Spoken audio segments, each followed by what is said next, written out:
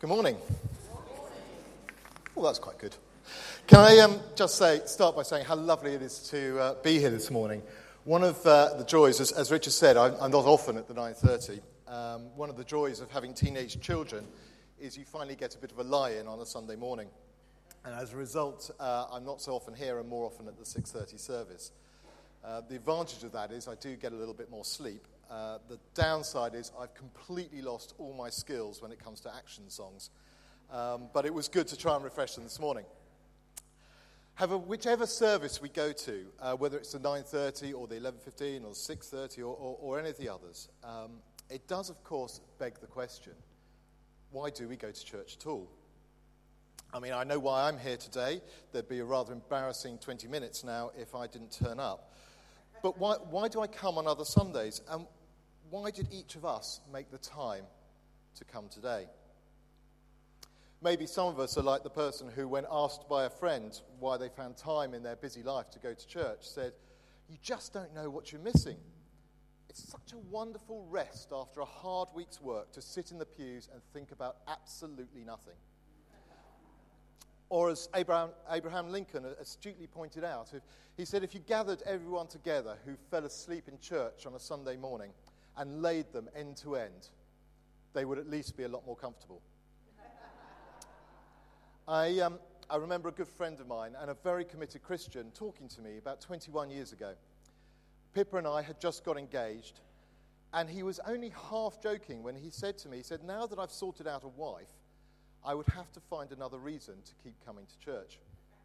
And he was right to a point. One of the reasons I had chosen to go to Holy Trinity Brompton, which is a large church in London, was that there were a large number of pretty Christian young women there. But in the 7 long years it finally took me to persuade one of them to marry me, that was not the only thing that kept me going. Because the reality, of course, is that no one makes us come to church. And hopefully we're all here today because this is where we want to be.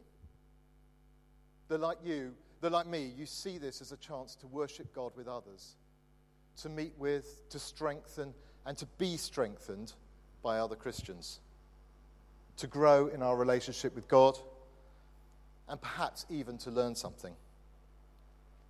Well, today is the second in our summer mini-series looking at the group of psalms called the Songs of Ascents. These are 15 psalms. They're from number 120 to 134. And they were all written to be sung during the 3 annual pilgrimages to Jerusalem. As we heard last week, Jerusalem was both physically and, in a sense, spiritually, the highest city in Israel. And therefore, you really did ascend. You really did go up to Jerusalem as you travelled towards it and as you sung these songs of ascents. And in today's psalm, David explores this journey with a real sense of joy. I don't know whether you've come across it before, but if you have, it may be because this is the psalm that Hubert Parry put to music for the Queen's coronation. And more recently, the same piece was sung and played as Kate Middleton walked down the aisle for her marriage to Prince William. And I think it's this same sense of excitement, of awe, of commitment, even of nerves, that Queen Elizabeth and Kate Middleton must have felt, that David is expressing as he looks forward to meeting God in Jerusalem. The psalm starts so beautifully and so positively. I rejoiced with those who said to me, let us go to the house of the Lord. I was glad, as the Authorized Version says. Or perhaps even better, my heart leapt for joy. This is a psalm about looking forward to worshipping God. A psalm about what that brings to our lives. And of course, a psalm that reminds us about the God whom we worship. It is, if you like, it's a psalm about going to church. And it starts with David saying how excited he is to be on his way to meet with and worship God. And my hope is that as we look at it today, we will all capture something of that excitement, of that anticipation, that awe, and even that sense of nervousness in terms of how we approach church and how we approach God in worship. In particular, there are a couple of points that I will pull out from this psalm, and they're summarized on your, I think, purple batting order. you've got. So keep that to hand if you like. The first of those is that worship gives us a structure, gives us a framework to our lives. It's the basis and core from which to build our lives as we focus on the fundamental truths of who God is. It focuses us in on that. And the second thing we'll look at is that worship nurtures our need to be in relationship with God. That the process and habit of worshipping God in church on a Sunday as well as elsewhere not only helps us to get to know God better, but builds our desire to get to know him better, to build our desire to be in relationship with him. So let's look at each of these in turn. And firstly, that worship gives us a structure for our lives. Verse 3 says, Jerusalem is built like a city that is closely compacted together. That is where the tribes go up to praise the name of the Lord. As I'm sure you know, Jerusalem wasn't just a place to worship God, it was the place. Jerusalem was the home of the tabernacle. In David's time, that was just a tent, and it later became Solomon's amazing temple. But this was the very place on earth where the Spirit of God dwelt. And everything in Jerusalem was focused on this, remembering and celebrating what God has said and done with the Jewish nation. Everywhere you go, everywhere you went, you were constantly reminded of the three great foundational realities of truth. God created you, God redeemed you, God provided for you. Another translation of verse 3 is a city that is at unity with itself. There were no loose stones, there were no leftover pieces, no awkward gaps. Everything fitted together, each piece doing what it was made to do. It was whole and true and complete. And what is true architecturally was also true socially, because this is the city where all the tribes came together to worship God. Worshipping in Jerusalem reminded David and the Israelites how all the tribes of God were as one, all created by him, all redeemed by him, all provided for by him. And it's the same for us in worship in church today. I've got the joy, as Richard was saying, of speaking at 3 very different services today, each one with different people from different places, with different backgrounds, different ages, different skills, different gifts. And yet we can join together as one united body of Christ. In Revelation chapter 7, John is looking at heaven and talking about what the future of the church, what it has become. And he says, there was a great multitude that no one could count, from every nation, from all tribes and peoples and languages, standing before the throne and before the Lamb, robed in white, with palm branches in their hands. This is what David was starting in Jerusalem and what we fulfill every Sunday here in Claygate and what Christians do across the world. We gather in unity from all backgrounds, colours, cultures and ages and stand before God's throne to remember that he is the God who creates us, who redeems us and who provides for us. And in this age of increasing division and separation, this psalm reminds us that the church is where everyone should be welcomed and where everyone may find a home. When we come together in the name of Jesus to worship God the Father, his Holy Spirit will bind us together, closely compacted, just like the city of Jerusalem, with no loose stones, no leftover pieces, no awkward gaps, whole and true and complete. If you like, the perfect bride of Christ, to mix my metaphors, the subject of his love, but also pure and perfectly made. And that is a wonderful framework from which to base our lives. But not only that, at a more personal level, worship nurtures and builds our need to be in relationship with God. We live in a world at the moment where what we feel is often seen as the most important thing. Feelings come first, and they drive our choices and our life's direction. I'm sure no one here has been shallow enough to have been watching the cultural event of the summer at Love Island. I certainly haven't, but I did dip into it for research purposes only. If you don't know what it is, it's a program where young and beautiful men and women are put together in a villa for a number of weeks to find love. And at the end, the best couple, as voted by the TV audience, win £50,000. It sounds awful, but in fact, the contestants were surprisingly nice. They were kind, they were supportive, they were generally well-meaning. They also had clear moral compasses.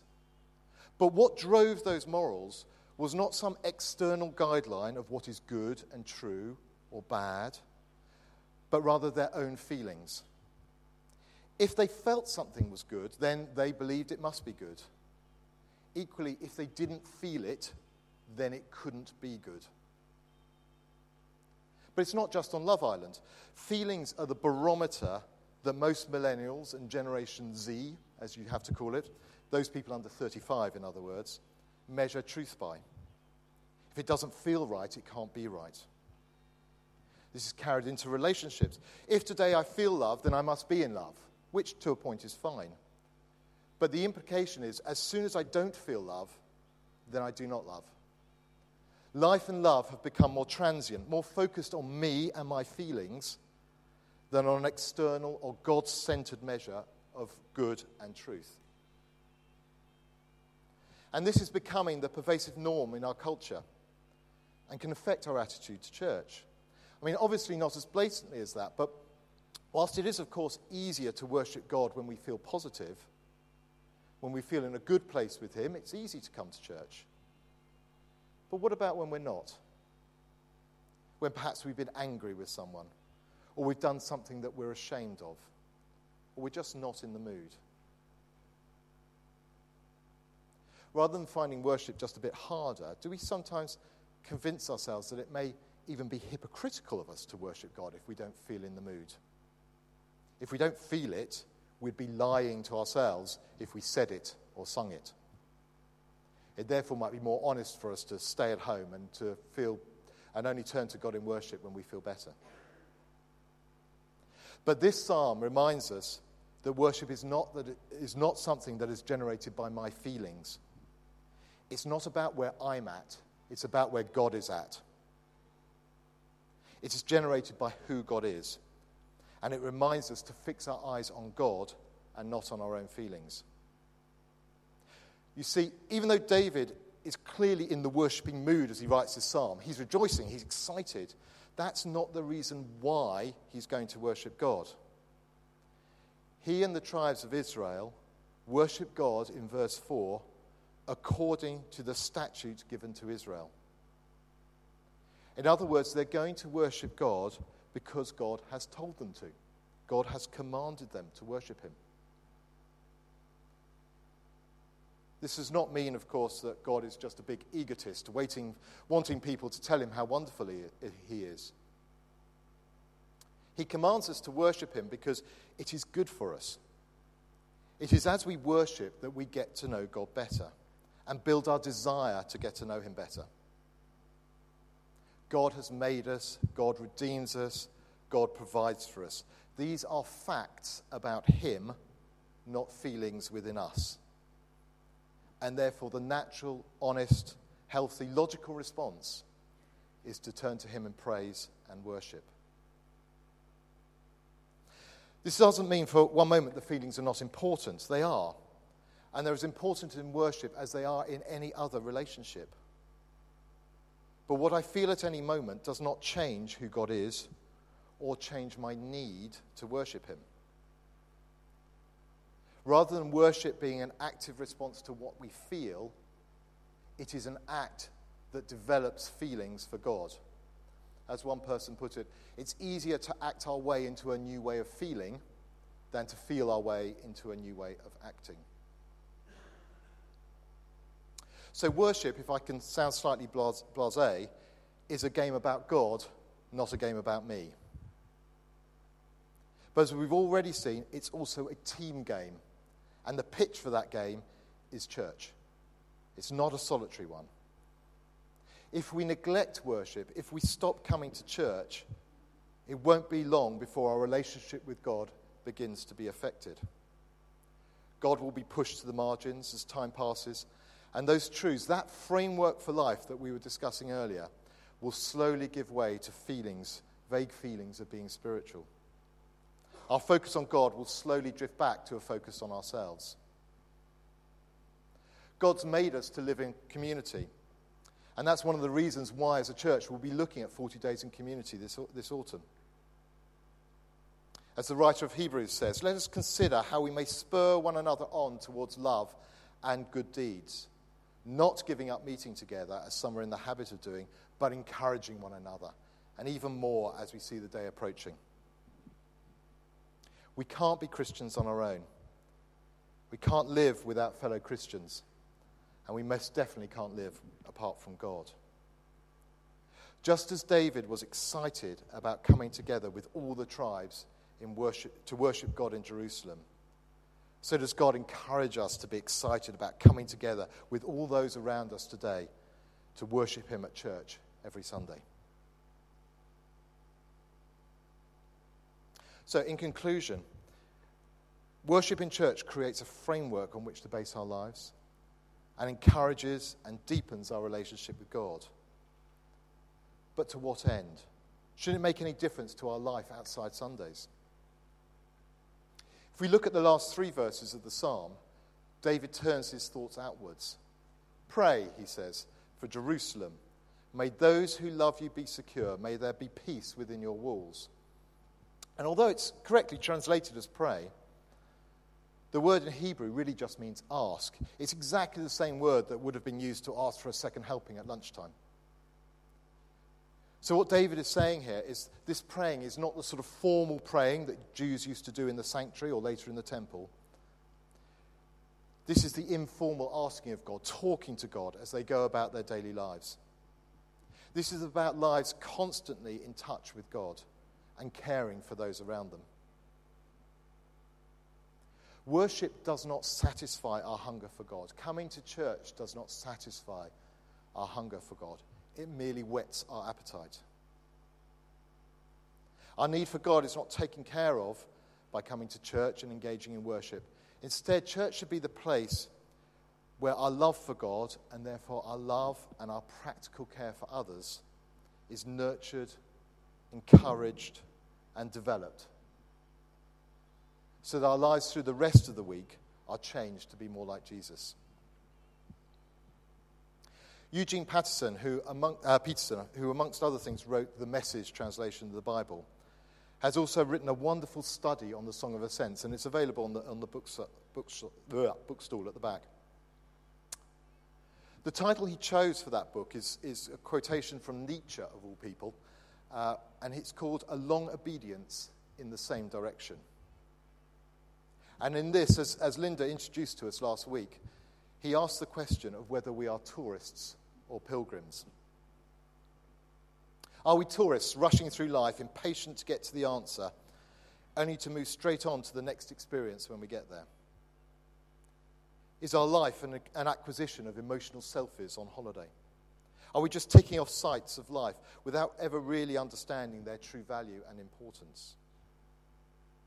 And when we look at our own faith, do we see it as something to fit in only when we have enough leisure time? Is it just a collection of worship and religious experiences that add zest to our lives, that give us a breadth to life, but don't add to its depth or to the fundamental core of who we are? Do we fall into the trap that Gore Vidal describes as today's passion for the immediate and casual? We want the experience, but do we want the hard work of growing? Instead, are we prepared to be pilgrims, willing to commit our lives to a journey whose destination is to be ever closer to God, whose path is Jesus, the way, the truth, and the life?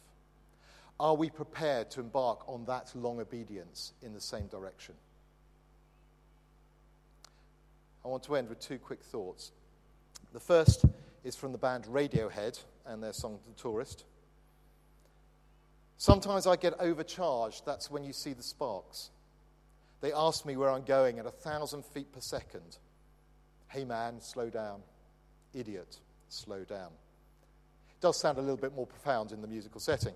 But the point is, are we just tourists, or idiots, as they say in the song, whizzing over everything at 1,000 feet per second, ticking things off, but with no sense of personal or spiritual growth or change? Do we need to slow down and go deeper and not just wider? The second thought is from the Nobel laureate William Faulkner, who talked about things being either monuments or footprints. A monument only says, at least I got this far. A footprint says, this is where I was when I moved again.